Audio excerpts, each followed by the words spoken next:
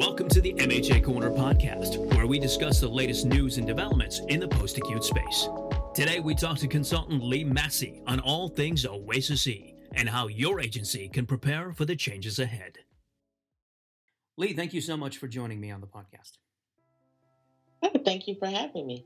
So let's get into it. What is OASIS-E?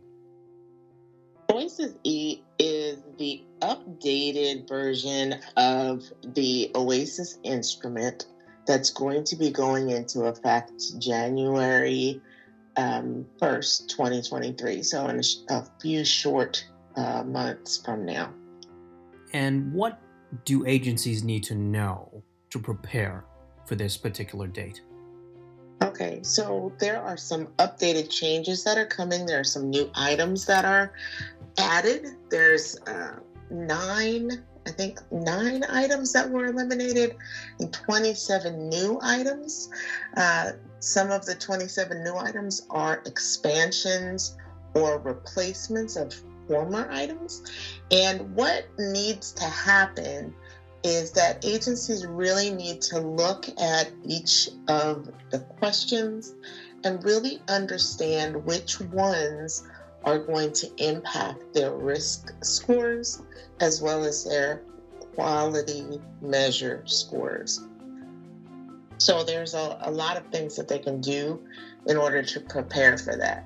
So there's some real opportunity for training in the organization, particularly on the new items, particularly on the items that are related to the items on PHQ 2 through 9. There's a new item called the BIMS score.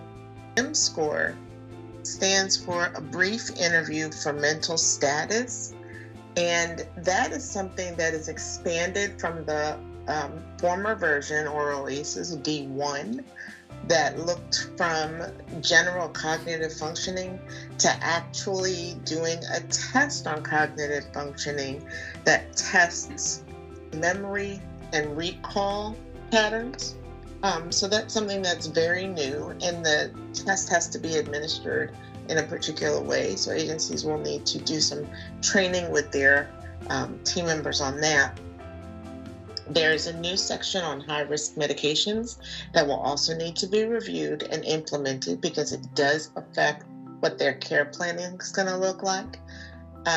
There's a new section that correlates with the conditions of participation, focused on collaboration upon transfer and discharge, where the medication list needs to be provided at particular time points, and what needs to be included in that is very different than what has been required before.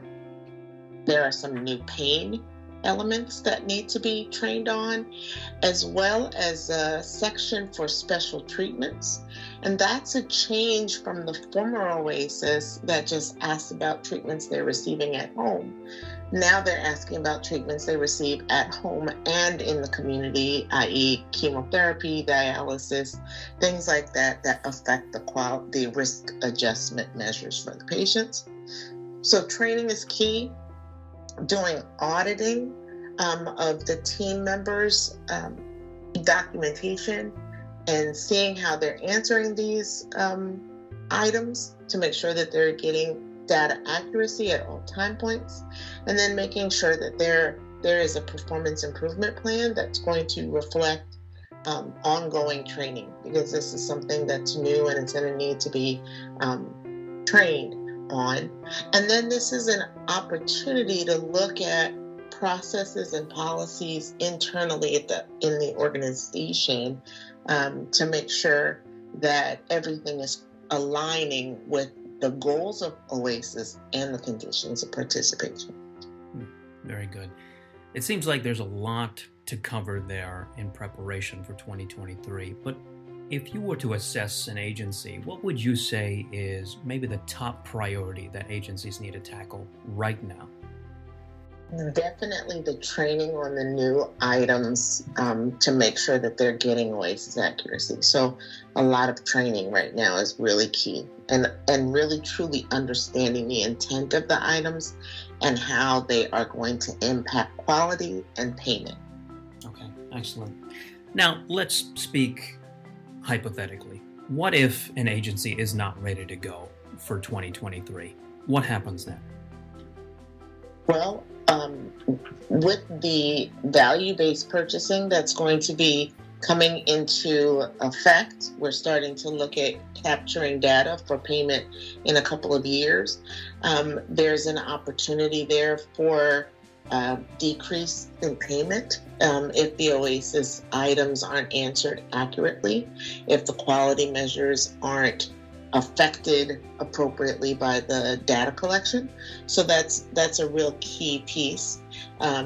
There's opportunity to get additional training from an organization that can help put some things and do some training for your agency.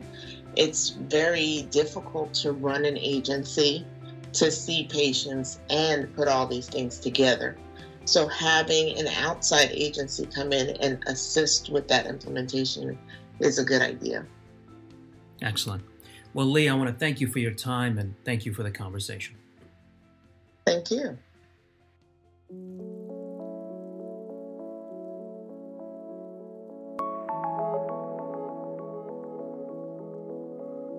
Thanks for listening to the MHA Corner podcast. Come visit us to learn even more at maxwellhca.com. Until we speak again.